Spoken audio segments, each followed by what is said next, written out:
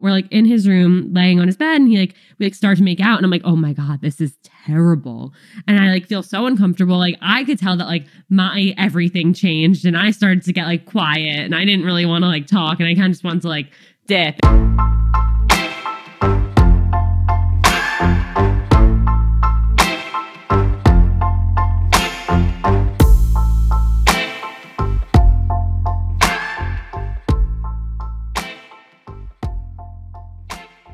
Hey, Ilana. Hey, Sean. Great to see you. So great to see you. How are you? I'm good. Real quick before we get started, can you introduce yourself? Yes. Hi, everyone. I'm Ilana Dunn. I am 27 years old. I live in New York City, and I am the host of the podcast, Seeing Other People, which is all about helping you feel more empowered and less alone in your dating lives. Nice. And today we are going to just answer a whole bunch of questions about dating. What is dating? What dating is, so you can also ask me questions. Dating is connecting with people with the hopes of developing a romantic relationship. I like it. What do you think? Merriam-Webster approved, in my opinion. Yeah, what is your definition of dating? Something that can go very, very, very wrong, that we make way more difficult than it needs to be, that can really impact our mental health and our sanity, but could also end up being great. Yeah, I think the idea is that it's supposed to be fun, right? It is supposed to be. And I think there are many ways that it still could be, but I actually think that just the way modern dating has kind of unfolded, at least over the last like 10 years, it's kind of sucked the fun out of it because there are so many more things that can go wrong, and there are so many more things involved that make it like more stressful. Like what? Wait, what's stressful about dating? Oh, just trying to find your person when there are a zillion people out there, and dating apps and ghosting and love bombing and gaslighting and all of these words that we didn't know existed a few years ago. It's true. Yeah. None of that stuff existed when I was younger and dating. Yeah, I agree that it can be really challenging. It can be scary, and it can be frustrating. I think a lot of people suffer from dating fatigue, but feel like they need to just like power through it to meet their person. And I feel like that's not a great place to be connecting with people from, if you're feeling fatigued. Totally. Or if you're feeling like you need a break, but you're like, oh, well, like I have to push through because if I take a break, like I think that's the biggest problem is people always do feel fatigued and burnt out, but they don't, like our culture doesn't really leave room for you to prioritize yourself and take breaks because you feel all this pressure to meet that person, to get to that next step in your life. And if you put it on yourself to like take a break, even if that's like the right thing for you, then in the back of your mind, you're like, oh, well, now I'm going like further away from the timeline that I want to be on. And it's going to take even longer to get all this stuff to happen. I'm going to fall even further behind my friends and everyone I see on social media. And I think that's a huge problem. Yeah, it's almost like as if meeting your special person is not a linear process. Yeah, what a concept. I think if it was linear, it'd be easier for us to say, okay, do these things, you meet this person, you get to these steps, and then boom, happily ever after. And it's just not that, in my experience, that's not how it's happened. Definitely not. And I think also, you can't just say like, oh, I'm going to go on 100 dates, and in those 100 dates, I'm going to meet someone. It's like, you have to learn and grow and change and experience things and have your heart broken and date people who aren't the right person for you to realize what you are actually looking for and what kind of partner you want to be for someone. I feel like if you did go on 100 dates, you could definitely meet a bunch of people to have a successful, happy relationship with. But yes, you could, but would you? Like, that's the thing, is like, you could build a relationship with so many of those people, but you might assume that because they didn't respond to your texts like within a few hours that they're not interested. So then you're going to wait a few more hours and play that game, and then it's going to fizzle out because you're both playing games with each other. And there goes somebody who's perfectly great for you, a great option out the window. Good enough. I think we should strive for good enough, not like perfect. Agree. Right? I was thinking about this idea of how I have a tendency to optimize for everything in my life. I want the best housing situation. I want the best girlfriend. I want the best, career stuff. And it's like, what if it was just good enough? Mm-hmm. What if it was just like 2 out of 3? It was just good enough to build something sustainable and satisfying, not the best possible outcome. Yeah, that reminds me of one of my close friends is graduating from medical school this spring. And as she was trying to choose what she wanted to do, like her residency and what specialty, she's always been the smartest person in the room, like the most brilliant, the most driven. And everybody knows that about her. And she chose a specialty that really surprised people. And she was like, yeah, you know what? I decided like, I don't need to overachieve for the rest of my life. Like, why can't I just achieve? I don't need to be a neurosurgeon. I've done the equivalent of that for 27 years. Like, why can't I just achieve and actually get to like live my life? And I'm like, yeah, that's really true. And good for you for figuring that out. Yeah, I think we'd all be better off if we applied that to relationships, as in like, is this good enough? I'm not saying like settle for something bad, right? Of course not. Don't be with mean people. Don't be with people who mistreat you. But like, we don't always need perfection, and because perfection doesn't exist, really, right? Like we'll never achieve relational perfection or find the perfect partner. But I like good enough. Good enough. All right, let's answer some questions. Are you ready? I'm so ready. Some of these are gimmies, and some of these we're gonna, unpack a little bit. But this one seems pretty obvious. I'm still friends with my ex. Okay. When is it okay to start seeing other people? I don't think one has anything to do with the other. It shouldn't. It totally shouldn't. Like, okay, great, you're friends with your ex. I mean, if you are just friends with your ex, then you should be seeing other people. But if you're staying friends with your ex in the hopes of getting back together with them, then A, you're not just friends with your ex. And B, that's why you're asking this question, because you don't think you can start seeing other people. Yeah, if you're legitimate friends, then there should be no issue with you seeing other people. Yeah, none. So my like litmus test with for whether you're ready to be friends with your ex is that if you're okay hearing about them dating other people. Yeah. That's the litmus test. You can be friends if you're genuinely happy for your ex to be dating other people.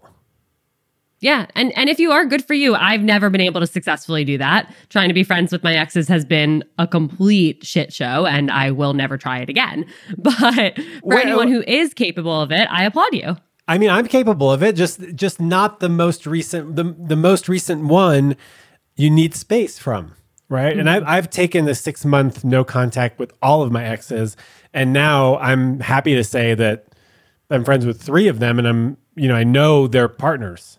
And I'm happy to talk about their love life and all that stuff, right? So that means I can be friends. It probably was the 6 months of no contact that allowed you to do that. It might have had something to do with it. Yeah. But the whole transitioning to friendship right away seems wildly unrealistic. You can't just snap your fingers and stop having all of these deep feelings for somebody. That's not possible. Well, and you can pretend, but it's not real. Oftentimes one person will fall out of love, right? And so they're in a better position to be friends. And usually the one who got broken up with, normally, if you were like sort of going to generalize, is the one that's going to need some time to transition from that kind of a relationship. Mm-hmm. Cool. We did it. Go date. Spread your wings. Fly. Yeah, go date. Yeah, and hopefully your ex is happy with your new dates. Yep. Okay, so easy. Where do you find dates other than apps? That feels like a pretty common question that I get a lot. It's such a common question, and I feel like people make it seem so much harder than it is. Like, right. Go out to places and be open to having conversations with people. Ask your friends, ask your coworkers, ask your family members. Hey, like and if it's like, this is something that it can be a little bit scary to do, but all you have to say is like, hey, like, I'm not really feeling the dating apps right now, but I really would love to meet somebody. If you or someone have someone in mind to set me up with, I'd love to go out and date with them. You just have to be open to actually saying yes to the person that they suggest. I'm open to being set up. Mm-hmm. Well, first of all, step 1, be open to being set up. Yeah. Because I think a lot of people aren't open to being set up. So that's number 1. And number 2, I like what you said that, we are overcomplicating things. I think we overcomplicate everything. Literally, if you want to meet people, like if you look around, there are people everywhere. Everywhere. They're everywhere. But okay, how do you approach these people? I think that's I think that's the underlying question, right? On dating apps, it's easy. For the most part, if you're on a dating app, you're open to going on a date, you're single, you're looking. What about all these other people in your daily life that are just like kind of walking around, grocery store, gym, cafes, restaurants, like parks, dog parks? Like, how do you approach them and even find out if they're available to go on a date with you? I think again, it's simpler than we make it. You know, you can, if it's somebody, let's say you run into somebody at a coffee shop all the time or at the dog park that you bring your dog to, you can strike up a conversation with them, start to get to know them, like have an actual conversation. You don't have to jump to, hey, like, do you want to go out on a date? You can actually talk to them and see if you're interested in them.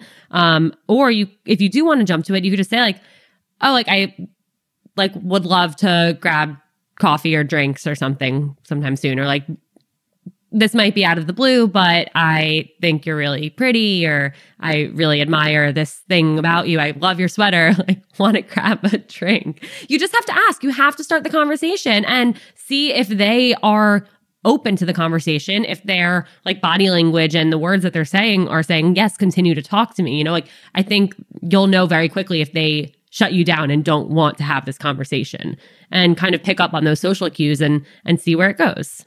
Do you think that asking someone for coffee or drink is enough to signify that it's a date?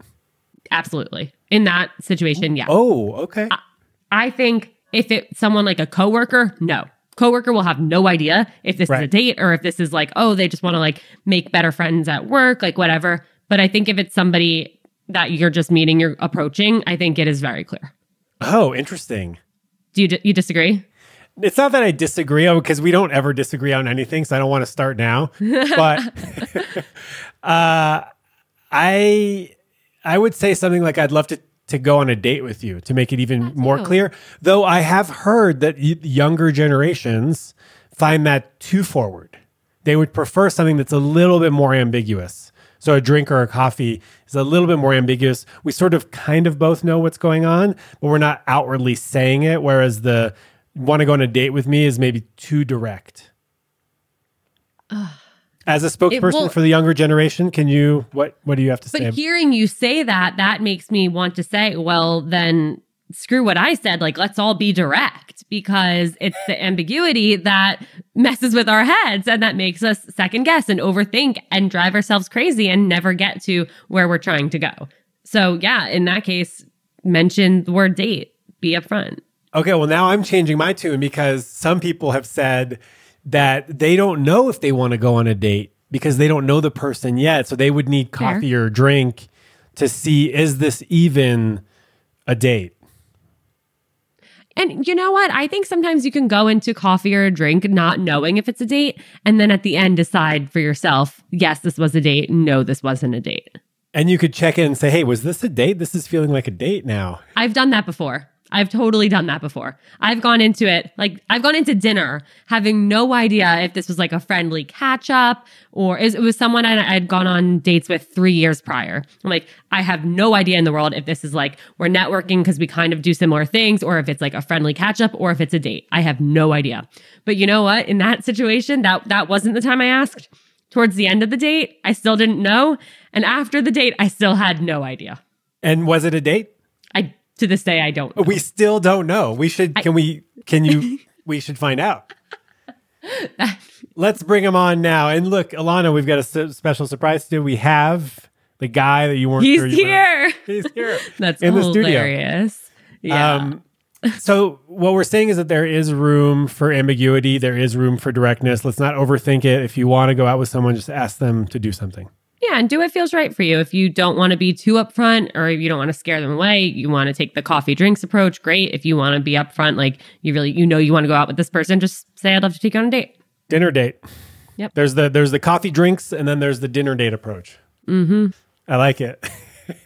Okay, so, but also, where else can we find dates? So we've said like, oh, dog park and grocery store or coffee shop, but like, are there other places that you can meet people? Oh, absolutely. I think every city, every town, every community has so many different activities. Like you can do sports leagues. I have friends who like would sign up for kickball leagues, not because they cared about kickball, but just because they wanted to meet more people.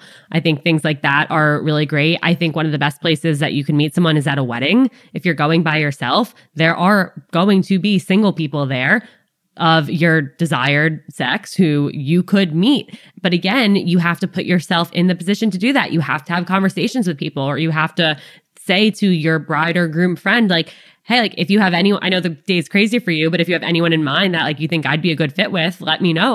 I'll find them there. There are so many places you can meet people. You just have to put yourself in the position to do so. I like the wedding suggestion. I feel like that's more of a one-off. You know, it's not like you can't consistently be going to weddings. I mean, if you do, fair. But I like the fact that you bring openness to all events. I also agree with you that every city or town has activities, right? Meetup.com, badminton. I have heard of a lot of people getting together through kickball and like any sort of like beer-inspired sport thing. There's like a drinking club here, like where you just catch up with people. Like I think it's like drinks for 30s or something, right? For That's 30 fun. Yeah. I love that. So, and when my friend met his girlfriend, like literally his third week in town. Wow. At one of these meetups, right? So I think go to these things, hopefully that where there's like new people that come in on a regular basis. Totally. And I think another place, somewhere like a bookstore where you know you're going to have similar interests as somebody else. Like, you know, people love going to bookstores, or especially like bookstores with coffee shops to like go read, look at different books. Bookstores also have different types of events. I actually tried to encourage a friend of mine to go to a bookstore was hosting a speed dating event, which was like perfect for her because she doesn't like to put herself out there too much. The dating apps haven't been working, and she's very like emotionally intelligent. She loves to read, stuff like that. And I was like, this is perfect for her. So keep an eye out for things like that. But again, you have to go to them. You have to go to them. Amazon Prime has not figured out how to drop ship a boyfriend, girlfriend, partner, lover to your house. Nope. Yet. Not yet. Maybe they should hit us up, have us help loop us in on that project. But then we would have to work with Jeff, and we don't want to do that. No, pass. Okay, so yeah, you got to put yourself out there. We know this. Resist the temptation to just stay home and watch another 3 episodes of Outlander. Yep. For example. Though it's very tempting. Yeah, you know, go on the date or go try to find a date, and then if that doesn't work, come back, watch the Outlander. It'll be there for you when you come back. Okay, how do I know when it's time to make it, quote unquote, official? I think if you're asking the question, you're not there yet.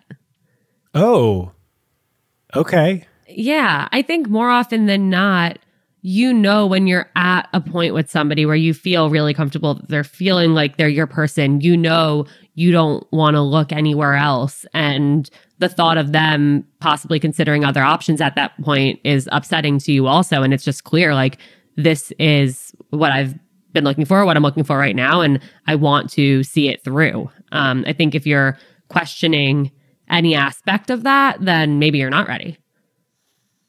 Interesting perspective. In my experience, I find that to be true. My personal experience is that on the second date, I was ready. So if I think back on my 4 past relationships, the first 3 of them on the second date, I was like, I'm done. Like, wow. I know. And that's not probably what people expect of me. I'm a like commitment dude or casual sex and nothing in between. Like, I don't know how to date casually someone for many months in a sort of ambiguous situationship. Like, I'm just not good with that. How did you know though on the second date? Like, what were those signs for you, or what was telling you like, yes, be all in on this? I was like, I don't know that I was all in, but I wasn't interested in dating other people. Mm-hmm. I was happy to just explore this to wherever it led, and I didn't need any other distractions. There was definitely I don't want to say like mind-blowing chemistry, because I don't think that's necessarily true, though it has been true in the past. So some curiosity, some connection, some excitement, being really attracted to them having similar goals and values, looking for the same thing. But all of that wrapped into like, I'm very excited and interested in this person. I have a question for you. Okay. Do you know who Tinks is? Oh, the name rings a bell, but no. Okay. She's an influencer, great girl, in her 30s. She has this thing called the box theory. And it's that every guy puts a girl into one of three boxes. The girl is either a friend, and they would like never consider anything romantic, sexual, anything like that with her. A hookup, where they would never consider dating her, but they want to hook up with her. Or a person to be in a relationship with, where they want to date them. They do not want to just hook up with them. They don't want to be friends with them. But you're in one of three boxes, and you can never move from box to box. Once you're in a box, you're in the box. What are your thoughts? I mean, I hate it, but I kind of agree. In my experience, I really like resist wanting to agree with this, because that means that things can't develop from like a hookup or something casual to something more serious. But in my experience, it never really has. Yeah, me too. So yeah, I put them in boxes. I try not to. And I even tell people, don't put people in the partner box, because you don't know if they're partner material. And here I am putting people in the partner box. On the second date. On the second date, yeah, I remember an ex-girlfriend of mine, Cara, I think we dated like 6-7 years ago. And we had a great first date. I invited her back. We met up at a lesbian bar in San Francisco, the right spot, if you know. You know. We both ordered soda waters because I don't drink, and she wasn't drinking. And we had like a really fun time. There was a piano player. It was like, we were cozied up at the bar. It was really cute, super cute. And then I invited her over to my house for tea. Can I ask a question? Backing up. Why did you choose a lesbian bar for a first date location? I think she picked it. Okay. And it was in my neighborhood. Okay. And she was doing yoga in that neighborhood. She picked the right spot. All right. Yeah. I don't know. But yeah, I mean, power move? I'm not sure. I don't know. Who knows? Non-threatening for sure. That's true. I invited her over, and I asked her if I could kiss her, and she said yes. And later she said that she had wished that I hadn't asked her and had just done it. We'll have to unpack that a little bit. And then on our second date, we met up at a park, and she said, "Hey, what happened to your OkCupid profile?" Because I wanted to show my friend, and I saw that it was like gone. And I said, "Oh, I turned it off." Wow. And she goes, "Why?" And I said, "Well, because I met someone that I want to continue to see, and that's the whole point of the dating app." She was like, "Okay, wait, is that me?" And I go, "Yeah, it's you." And she goes, "Well, look, I just got on these dating apps, and it's like I'm kind of having fun. So I'm not ready to turn mine off." And I go, "Oh, I would never expect you to. Go ahead, have fun. Like, knock yourself out. You're not going to meet anybody like me." And 2 weeks later, she was like, "You're right. That was not as fun as I thought it was going to be." She also probably loved how confident you were in that. She did, yeah. And then she invited me to spend the night that night. She was like, "I'd really like for you to come over and spend the night." Yeah. And not ask if you can kiss me again. Well, interestingly enough, we talked about this recently, maybe like 6 months ago, because we talk maybe like on a weekly basis. Because you're friends with your ex.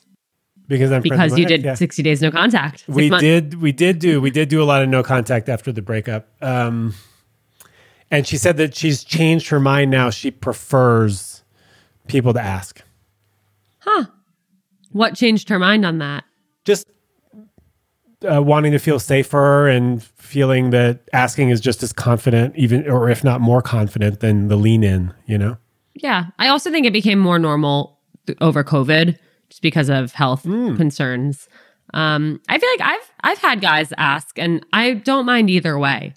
I think there's something like endearing about them asking, like, they're going out of their way to make sure like I say yes. And love that. Consent is great.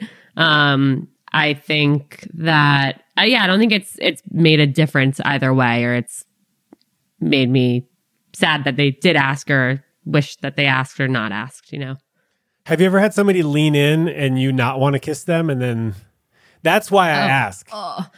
Well, that's the problem. Okay, I've totally had people lean in and me not want to kiss them, but I kiss them anyway because they've leaned in. But I have also had guys say, "Can I kiss you?" And I don't want to be the asshole that says no. Oh, but you're supposed to say no. I don't know how to say no to anything in my life. It's a really big problem. It's actually like something I'm working on right now with like boundaries and life. I'm going to gift you access to my healthy communication course. There's a whole session on saying no with love. But it's so hard. It is hard. But saying no to someone is saying yes to yourself. And I feel like that's the most important thing, right? Yeah, it is. I've gotten better at saying no to plans with my friends because I've just learned that I agree to way too much and sign myself up for way too many things that I do not want any part in. But I guess I haven't learned to say no to people kissing me. Yeah, I mean, the plans thing is like you eventually get resentful, at not having any spare time for yourself. Yeah, totally. Okay. So how do you say no to someone kissing you? I mean, I guess you just sort of have to say like, yeah, sorry, I'm not really feeling it right now. And then sit there with the awkwardness. Oh, that's so bad. I know. Is it worse than having a bad kiss or kissing someone you don't want to kiss though? Oh no. Oh my God. We can die. I can go off about this for hours. Well, it's tough because, you don't know yet. If it's the first time, you don't know if it's going to be a bad kiss or not. But no, I actually, and I'm curious what your thoughts are on this. I went on a few dates with somebody a few years ago where I thought they were super cute. Like our dates were great. I looked forward to them. Like we had a really, really great time. We clicked so naturally. It felt really good. And our first kiss was like, he is someone who did ask on a street corner if he could kiss me goodnight before my Uber came. And I said yes. And the kiss was not great. It was not good. But I was like, okay, it was our first kiss, no big deal, awkward street corner kiss. It doesn't have to be magical or normal or good. But went on the second date. Second date was again, great date. And I'm feeling nervous about I know we're gonna go have a drink at his apartment after because it's like nearby and we talked about doing that. And I'm like a little nervous because of the first kiss thing. But I'm like, no big deal. Like it was probably just the first kiss. So we're like in his room laying on his bed and we start to make out and I'm like, oh my God, this is terrible. And I feel so uncomfortable. I could tell that my everything changed and I started to get quiet and I didn't really want to talk and I kind of just wanted to dip. And he was like, no, stay over. We don't have to do anything. I'm like, no, it's I kind of just want to sleep in my own bed. And I struggled so much with what to do because we were trying to plan our third date and I needed to buy myself time to make this decision. And so I canceled, rescheduled. And then it comes time to pick out the date spot. And I said I would pick the spot because I was looking up on the map where a exactly equidistant restaurant from both of our apartments was so that there would be no easy way to go back to his and I wasn't going to invite him to mine. And I was like, you know what? This is not fair to this kid. I have to call this off. And so I messaged him and I was like, look, I hate to do this the last minute, but I feel like I really see us more as friends and I would not want to lead you on further if this is how I feel. It's not fair to you. But he was a really great guy and that I felt such an asshole for that. So you said you wanted my feedback on or you had a question for me. What are your thoughts? What does someone do in that situation? Should I have tried to No, I think I don't know. I've had a similar experience with a fantastic woman who's age appropriate, who, other than the fact that she has a cat and I'm allergic to cats, that's kind of, it's not a red flag, but it's kind of a shitty situation for me. It's not a red flag. It's kind of a deal breaker. It's not a red flag. It's a deal breaker. That's right. Yeah. Are you also allergic to cats? I'm very allergic to cats, yes. I went to the hospital once because the white of my eyes puffed out so much that I couldn't blink. Oh my God. And when I got to the hospital, the nurse went, ew. And I was like, yo, nurse. They're not allowed to do that. Bedside manner is bad. You get a D, all right? Yeah. So that doesn't work for me. If you tried twice, you had the first kiss, you had the second makeout, I think if there's a big lack of sexual compatibility, you don't have to try to make it work. Yeah. You know? And you did the right thing by saying, hey, I'm seeing this more as friends. Although, did you stay friends? That's what I want to know. I would have loved to. I would have loved to be best friends with this kid, but no, of course we didn't stay friends. I know like someone, we had like mutual connections, and I was informed that he was like really upset after, which I felt badly about. So then I tried to do a good deed where a few weeks later, or like a few months later, a friend of mine matched with him on Hinge, and she saw that we were like mutual friends or something. So she asked me about him, and I was like, oh my God, he's so great. Like, definitely go out with him. He's wonderful. Like, you're going to love him. So I tried to like, she did, but it fizzled. It didn't go. Did they make out? That I don't know. I don't know. Okay. Guess what, Ilana? She's here on the show. So is he. And we're going to get to the bottom of this, because I'm curious if he was just a bad kisser or if it was a compatibility thing. Oh, no. You know what? The story, how did I forget this part? I talked to a friend like that, like months later, and it came up because she went to college with him, and she told me, and she was like, I've never told anyone this, like, don't repeat this, but like when you kissed him, and I was like, oh my God. And that was 8 years ago. She made out with him like their freshman year of college. And I'm like, okay, you know what? That makes me feel better, because if in 8 years, like it's been consistently bad and it hasn't changed, like there was no improving the situation. So that's interesting, because I also think that like I've made out with people where we have just the same makeout style. Like it is just boom. Did we go to the same kissing school? Like what's up? Is it a graduate program? I think it is. And then other people, it's like, it's just, what's going on there? It's so weird how there are so many different styles, but nobody talks about it ever. Is there a standard? I don't know. Wow. We might have to do some like polls about this. I think so. It's so hard though to also describe kissing style. Yeah. I feel like maybe like some gifs of different kisses would help. Like, I don't know. I feel like I'm always hyper aware of the kissing on The Bachelor, and I'll see him kissing so many different women, and some of the kisses are very different. So I'm like, okay, so like this woman is leading this one, but like I don't know which his kissing style is, because how would I know? Mm-hmm. I think it's interesting. Yeah, you'd have to be a neutral kissing party and determine. Okay, wow. I mean, I had a French kiss once. I forget what the question was. Something about making it official. People? Making it official. I had a French kiss once with no tongue, open mouth, no tongue. Sounds hard. Impossible. Yeah, no, I've had that too. I've had that too. Where's the tongue? That's better than the polar opposite, where it's like tongue stuffed in your mouth down your throat. I've never okay, that's not true. I have experienced that, just not a lot, thank God.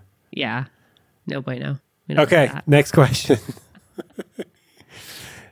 This is a gimme. When is it a good time to say you don't want kids in the future? Right from the start, as soon as you can. Yeah, put it on the app. Doesn't want kids. Yeah. On Hinge, don't want kids. Put it on there. Don't waste your time. Don't waste their time. You want to attract the right kind of people who are also going to not want kids. Yeah, it's also like fine to not want kids.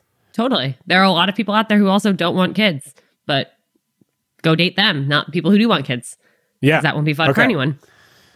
Okay. Good guidelines for pre-first date chatting. How long? How often? So this is like a little bit connected to the talking stage. Mm-hmm. Definitely. Talking stage. Wait, first of all, can you define the talking stage?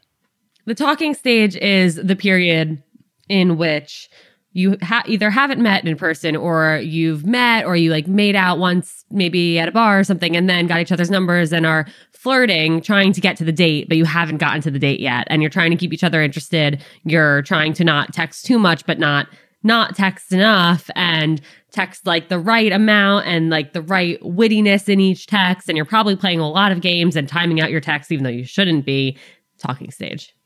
That's the talking stage? Wow, that was not a thing for me in most of my life. I mean, it's still not a thing for me. I wish it were anything at all. Yeah. I think it's like a earlier generational thing, like a millennials and what's after millennials? Gen Z? Yeah. Those are the cool kids, right? Everyone loves the Gen Zs. Depends who you're talking to.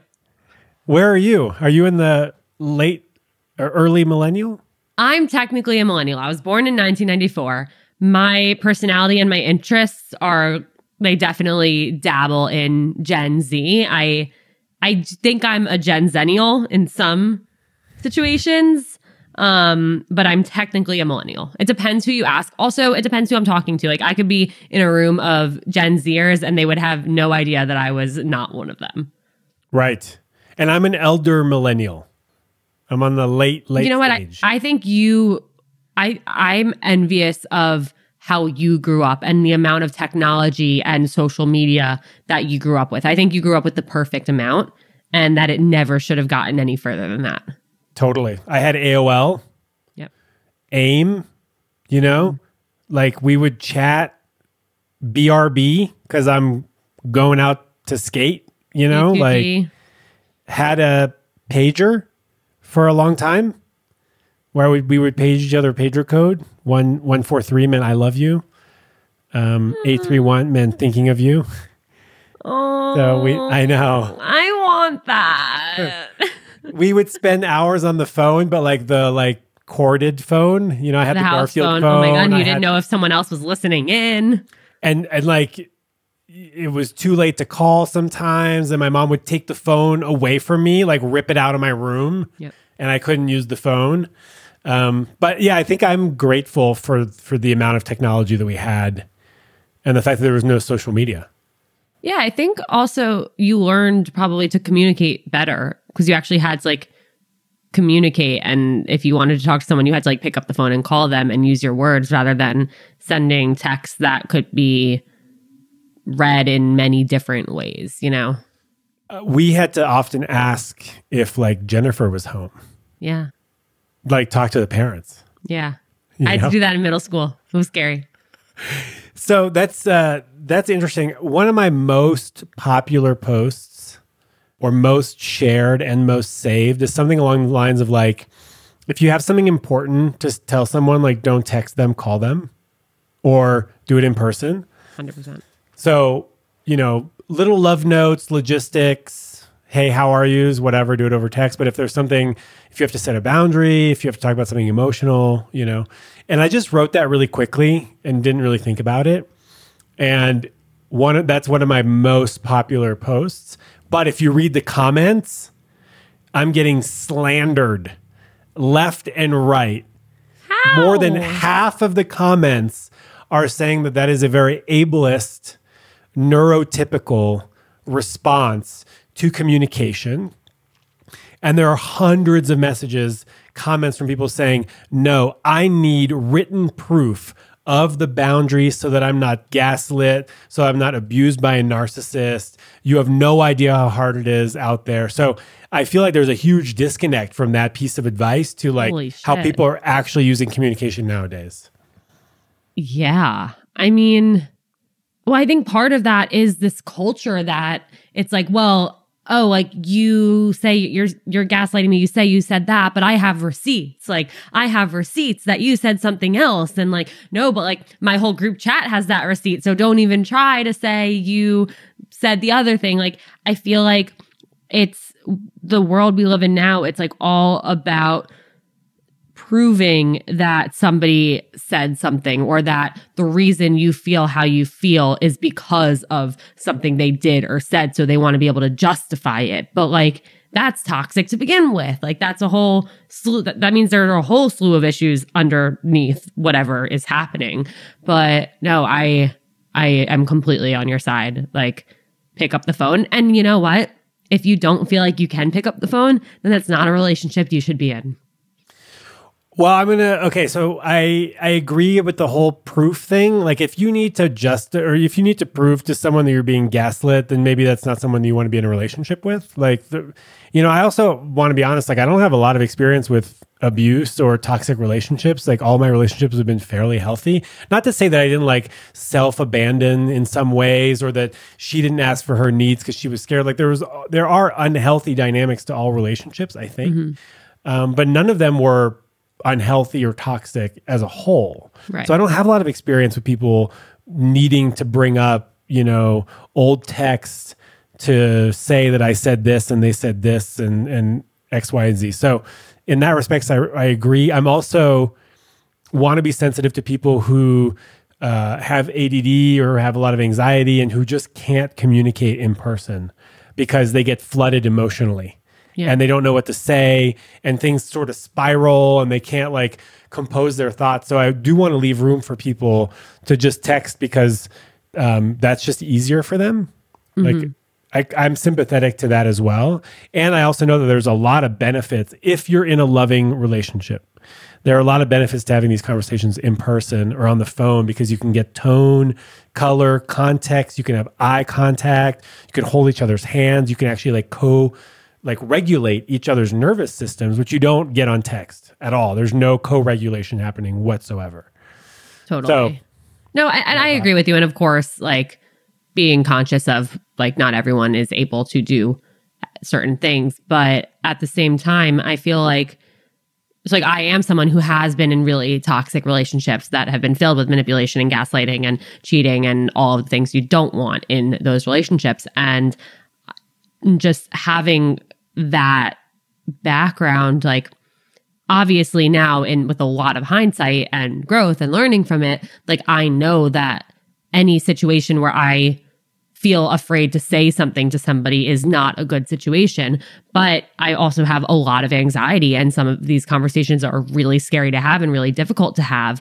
But if I am actually like building a relationship with somebody, that somebody needs to be the type of person who is going to be patient with me. And if it takes me an hour on the phone to say the thing, or an hour in person to get out how I'm feeling, or me having come with like 5 pages of written notes about what I need to communicate to them, then like that's the type of person I should be with, not somebody who won't be patient, won't put up with that. So I do think it's about finding someone who you can communicate with. This was about the talking stage.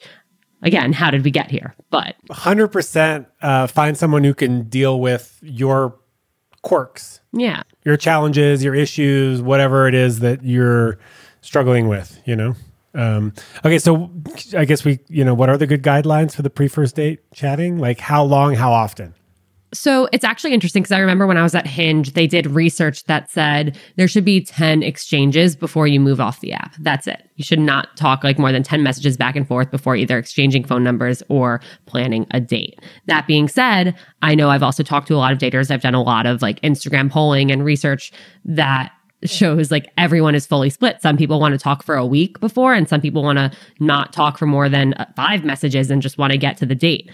I think getting off the app is important. I think once you exchange phone numbers, it's way more real. It's way more likely that you will go on a date. I would limit it to a week max of texting before at least having a date planned for the following week. Otherwise, the longer you text, the more you build up this idea of this person in your head and have all of these high expectations and think that they're the one and put them on a pedestal. And it's more likely than not that you're going to be disappointed because they're never going to meet those expectations that you created of this like fantasy version of them in your head. Yeah. And even I think this applies to even if it's people that you didn't meet on an app, like let's say they're a friend of a friend, or you met them at the pool hall or whatever. Talk for a bit and then ask them on a date. Yeah. Whether you're whatever, regardless of your gender. Yep. If you want to go on a date with them, ask them on a date. I don't think that men need to stand back and let the man lead.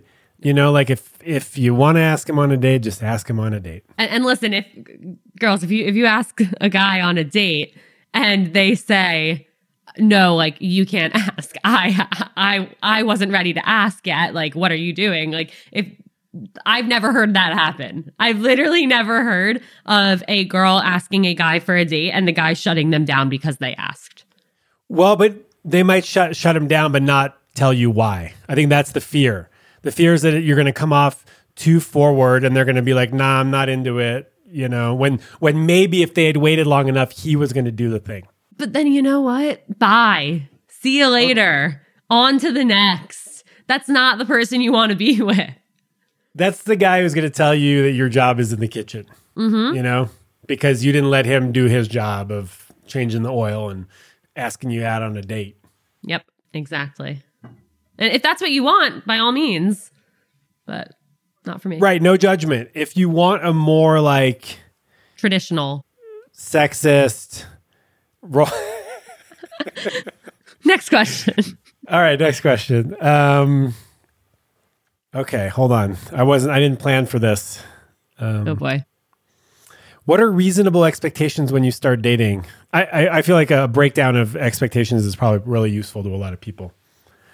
So what are reasonable expectations when you start dating? That's a really good question.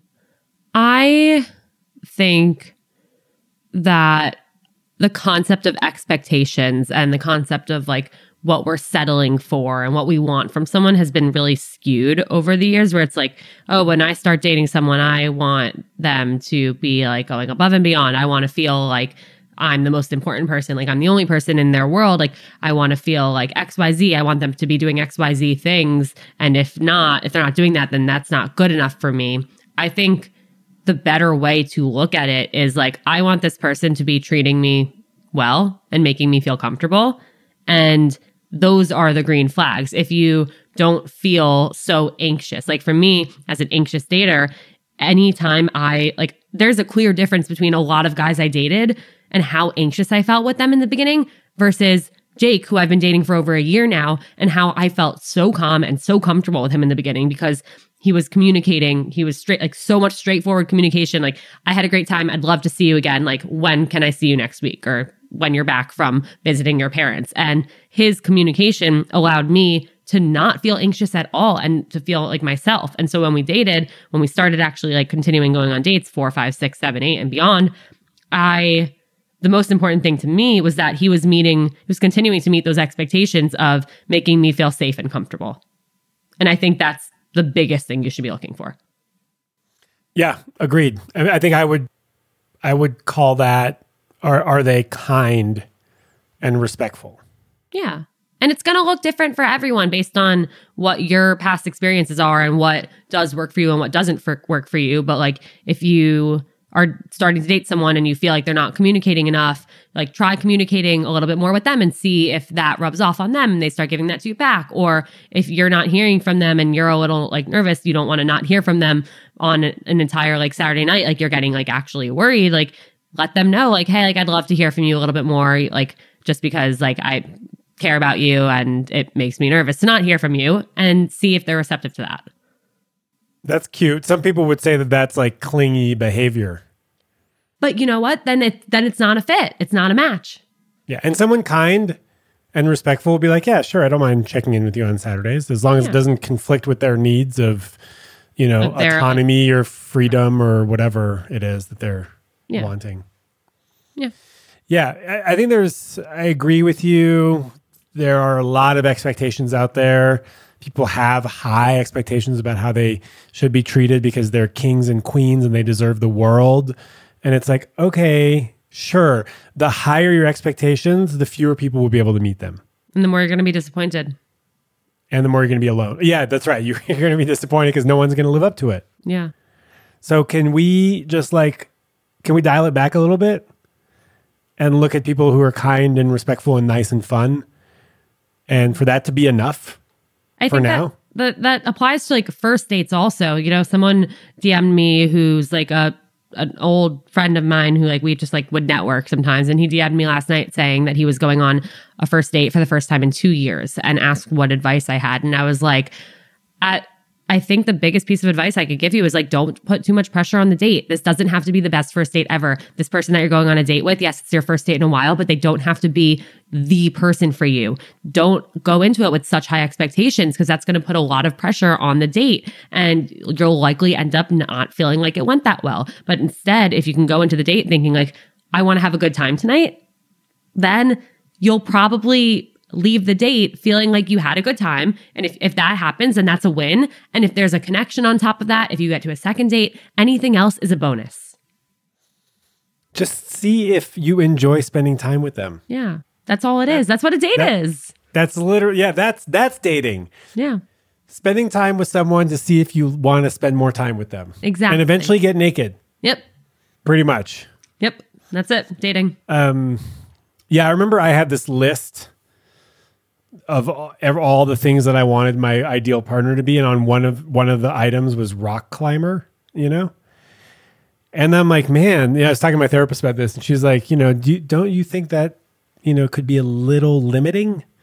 Because now you're looking at like only people who rock climb, right? And so we came up with has a sense of adventure. Exactly. Way easier to find someone who has a sense of adventure. So if you find yourself with this list, must be this tall to ride, must make this much money, wants to live like this, wants to have this many kids, like you're limiting yourself significantly. 100%. One of my best friends, she's really smart, but she wants somebody who like went to an Ivy League school.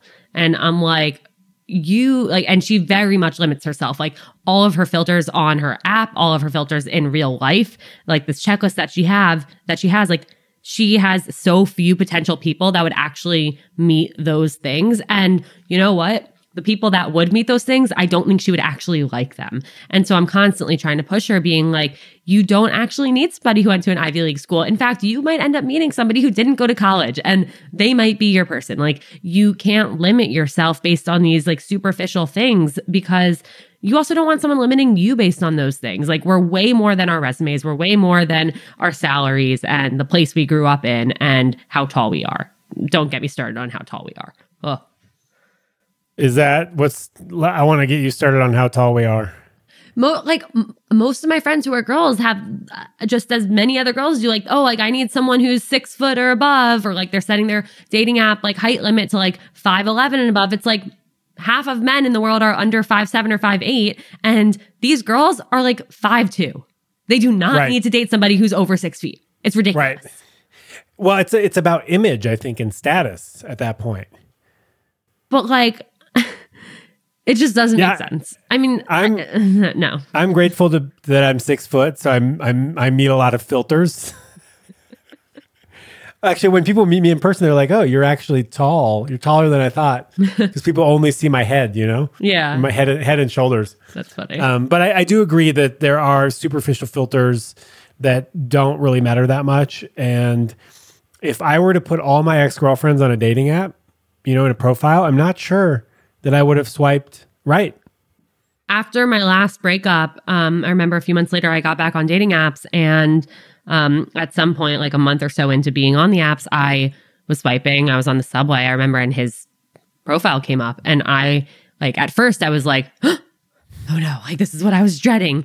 And then I like clicked through it, and I'm like, oh my God, I never would have swiped right on this guy had I seen him on an app. Like we would never have been dating. And it just goes to show like how much we judge people based on the apps, like how much sometimes like you make so many assumptions based on someone's pictures or what they do, what their job is. And you really end up ruling out so many amazing people who you could actually be really compatible with just because their profile says this thing or doesn't say that thing. And that's even if your filters allow you to see those people's profiles.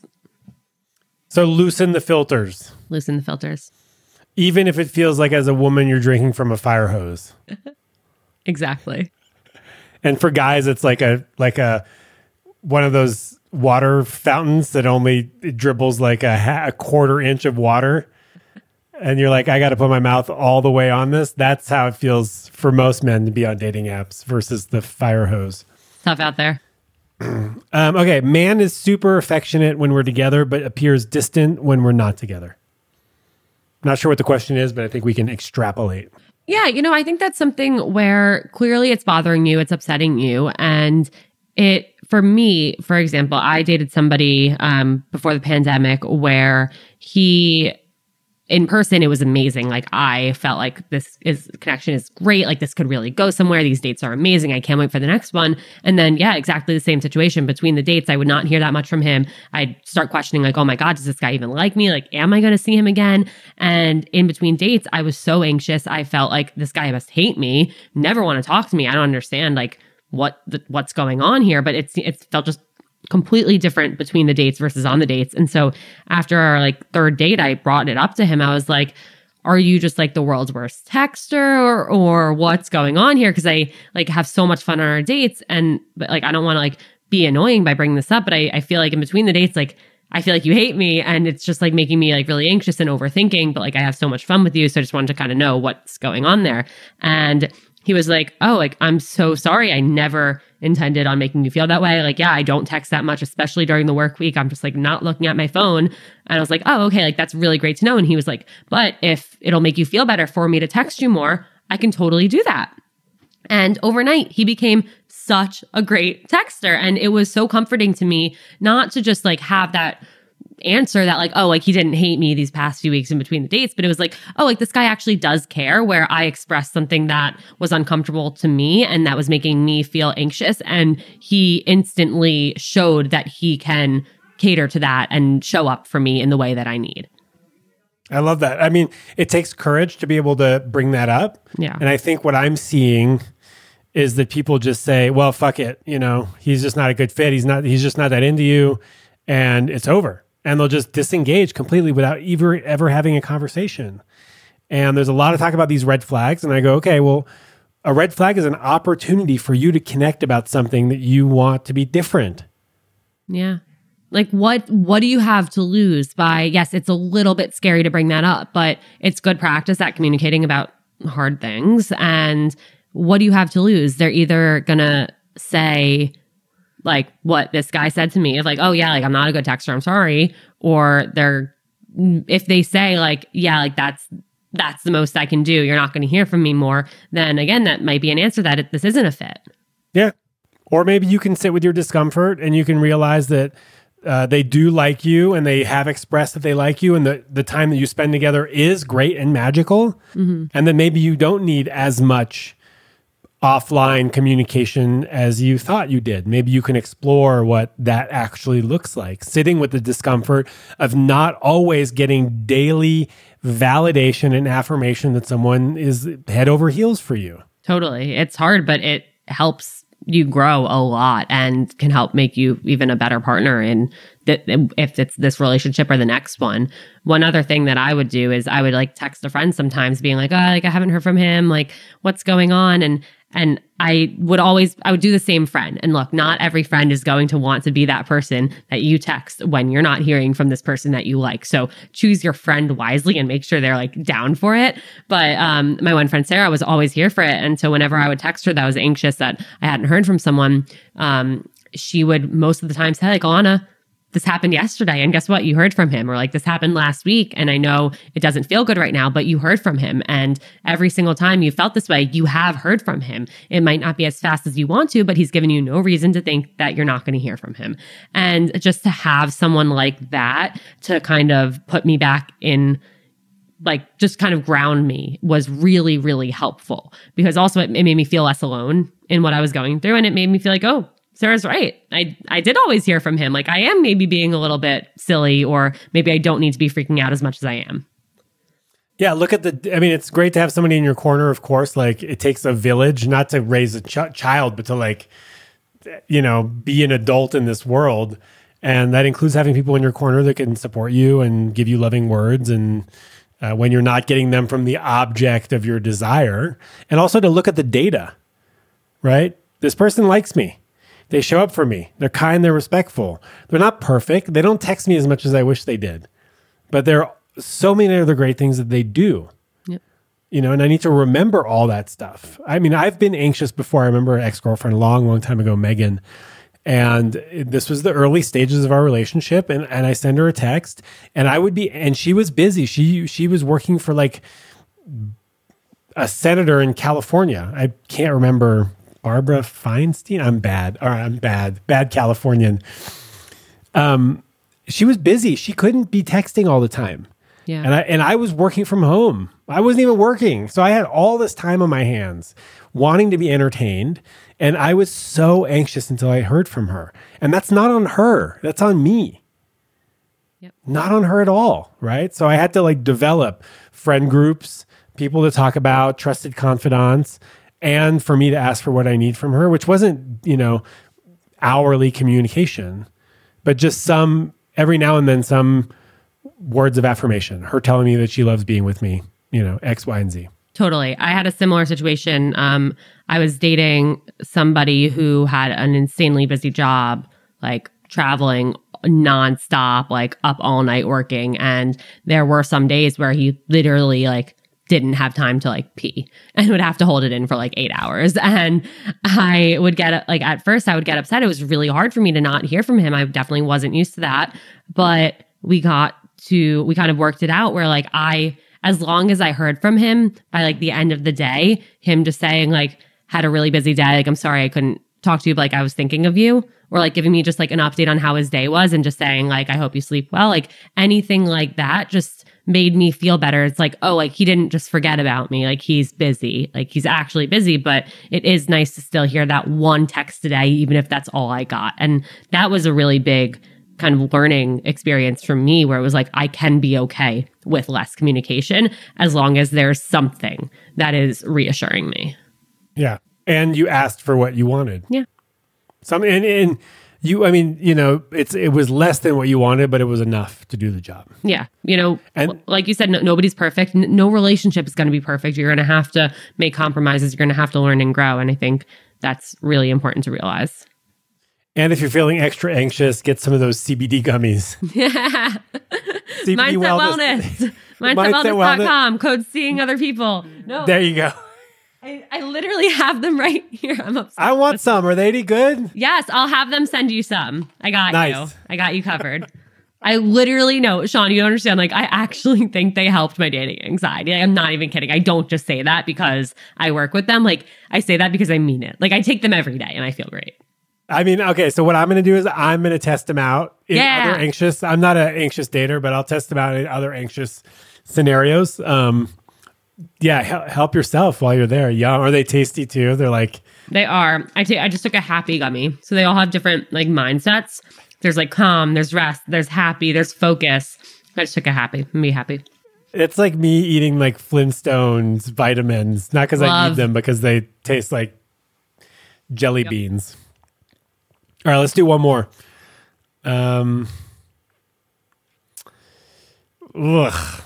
This is okay. You know what? Let's just go. Let's go with something hard. How do you know when something is over or just needs work? Realistically speaking, I'm not sure what realistically speaking means. I think taking part of that question is the answer. Like, try the work, and if the work doesn't work, then maybe it's over. And are you both working together as a team, right? I feel like a relationship, one of my definitions is like two or more people working towards a common goal. Yeah. Right? Whether that is to build something together or to have children or to be like partners in crime or activity things, like that's a relationship, right? Even friendships, like the common goal is companionship and someone to do stuff with and someone to share with. Yeah. So are you still working towards a common goal? And are you both doing that? Even with the idea that sometimes you'll have to do more than they will, but everyone's aware of the fact that you're doing more and eventually it'll be my turn to pick up the slack at some other point, right? So there needs to be some awareness around the work that's happening and of the challenges that we're facing. Yeah. And just check in, like maybe you've done the work, but have they, or are they aware that you're trying to do the work? Like it's something where if you think there might be problems or you think something might be getting into that, okay, maybe this is not going where I thought it was, or maybe this should end territory, but you want to give it a chance. Like those are conversations that you need to have. Like you need to sit down and say what's maybe not working and how you both can work together to fix it. I had a really awesome recording recently with Elizabeth Earnshaw. She's Liz Listens on Instagram, and she's a couples therapist. And I asked what are some signs, like if a couple walks into your office or into the Zoom room, like what are some things that can help you identify from the start? Like, is this going to work out or not? Or like, is it already over? And she said, by seeing if both people are like truly invested in working together to fix it. Sometimes one person is like totally in there of like, I'm going to do whatever it takes to fix this to get us back to a good place. And the other person is either like half in, half out, or like totally resistant. And if that's the case, it's almost not going to work. Like both people really need to be in it. Yeah. Great. Actually, I lied. 2 more questions. How do you stop thinking about relationships, finding a partner so much? I can't answer this one. You can take this. Wait, why not? No, I mean, well, that was one of my biggest problems, I think, is I always focused on the fact that I was single or like wasn't finding someone, like the fact that I was dating, trying everything, and it wasn't working out. And I mean, I do have, like, the answer is, like, I really think it's so important to think about all the other things you have going for you in your life. You know, maybe you don't have a romantic partner to love and to love you at this moment, but that doesn't mean your life isn't still filled with so much love. That doesn't mean you don't have friends and family and a job maybe that you love, or some like volunteer work that you do that you love, some type of hobby, passion, or that like maybe something's going great in your career. Maybe you just got this great new apartment. Maybe you joined a club and made some great new friends. Like there are so many amazing things happening for you. And that was the case for me for so long, but I couldn't enjoy them. I couldn't focus on them or be proud of myself for them because I was always just so wrapped up in the fact that I didn't have the partner that I was looking for and that my dating life wasn't going the way I wanted to. And so I think it's really tough, but you have to consciously think of like good things in your life and good people and those sources of love that you do have. And in focusing on that, you will end up like feeling better about yourself. You'll end up being better about yourself. And I think that actually does help you lead to getting into those relationships that you want. Yeah. I mean, what you're talking about, I like to call it building a big life, right? You build a big life with pets and volunteer opportunities and career and volunteer some more and activities and sports and, wellness and yoga and, build a big life and also make room for somebody else, right? Like, don't be so busy that there's no room for somebody else. And I've talked to a lot of people that are like, yeah, I have a big life. I already have all that. I have all that, and I don't have the dude or the gal or the whatever. And they desperately want that, and to not have that just means sort of like they feel failing. Like they're failing. Yeah, I feel like a failure. And in my experience, like I've spent like big parts of my life single, big parts of my life. And what I've come to find useful is to accept the fact that my life is just not exactly where I want it to be in any given moment. Yeah. Right? Like when I've not been in a relationship and I've really wanted to be in a relationship, I go, man, I would really love to be in a relationship. And I accept the fact that I'm just not in one right now. And that's okay.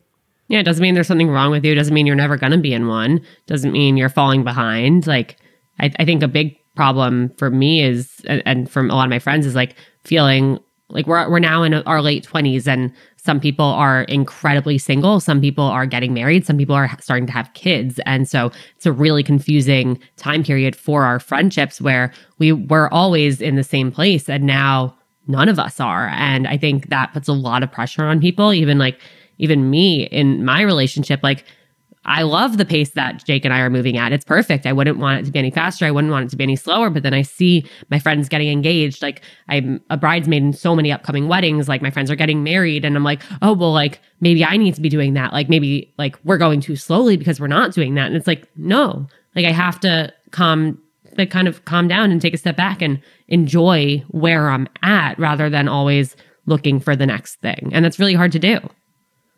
Well, I think it's extra hard for women who want children naturally with their partner, right? There's an added pressure there.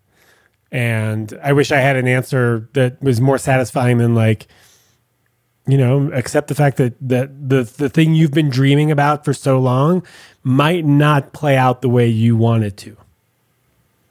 right? And that's just the reality. I think it's more painful to deny yourself the reality than it is to accept that where you're at is just not where you want to be. Yeah. No, I forget where I was reading this the other day, or maybe it was like a TikTok video or something I saw, but it was like single people hate being told like, oh, it'll happen when you least expect it. Stuff like that. And I think that it's really true, where it's like we go to our friends, like we vent to people about it, and they're like, oh, but like it's going to happen for you. Like you just don't know when, or like it'll happen for you soon. Like the next person you meet will be the one. Like hearing those things isn't actually helpful. It's a platitude. Yeah. It's what is really helpful is to say something like, that sounds really hard. Yeah. I hear how important it is for you to be in a relationship, how important it is for you to have a child, how important it is for you to be married. And it must be really disappointing to not have that right now. Yeah. And then hold space for someone, not just bypass their emotional experience. Yeah. Very rarely do we want to say that it'll all work out in the end. We know it'll all fucking work out in the end. You know, like we've been getting that message our whole life. We don't need to hear it from our friend, when what we really want is someone to hold space for us and to just sort of like be there for our disappointments. Exactly. Okay, last one, connected to an earlier question. Are guys turned off by chasing? I don't want to play games and I don't want to suffocate either. Oh my God, suffocate. Okay, go ahead. Are guys turned off by chasing in a sense of like can you explain that to me? Yeah, I guess we're supposed to read between the lines here. Are guys turned off by women chasing them? There we go. I think there's a difference between chasing and like asking for what you want or being bold. I think, yeah, like I do think guys are turned off by being chased. Literally chased? Yeah. Like guys don't want to be like flooded, like, oh, like when can I see you next? Like, are we going to hang out this weekend? Like they don't want that. Like no one wants to feel suffocated like that. But they also don't, I think there's a balance. Like you have to find the middle ground of just like being straightforward, like not playing games in either direction and not being like, not overwhelming someone. Yeah, balance. I mean, there's a difference between, I think, expressing interest and being forward and chasing and suffocating somebody. Yes. I mean, I've definitely like begged guys to stay or like tried to justify like why they should want me, and no guy wants to hear any of that. The second I'm doing that, like it's already over. If I'm trying to do that, I'm just digging myself into a deeper hole, and I'm going to feel really badly about the fact that I did that later, and it's going to be forever embarrassing. Like don't ever do that. But yeah, let someone know you're interested in them once, maybe twice, but no more than that. Yeah, ask them on a date, and if they say yes, cool. If they say no, cool. If they say maybe, well, that's not cool. Not cool. And don't ask again. Let them come to you. Yeah. Yeah. Interesting. So you've begged people to stay before? I mean, I have too. Oh, yeah. I want to be clear. I have. You're right. It was over by the time I was begging. I hate to think about it. It's really embarrassing. But yeah, I totally have. And it's been... I got broken up with at an Indian restaurant in San Francisco, Pakwan, if anyone's listening, on 16th and Valencia, because she didn't want to do it in private because she knew that I was going to convince her not to break up with me. Wow. And I did. I convinced her to come back to my house to take a bath. I don't know what. That's your move? That was my move. We did. We took a bath. It was nice. It was sweet, but it was it was a breakup bath. Breakup bath. Yeah. Huh. Yeah. I mean, I'm a sort of a new age kind of hippie kind of dude.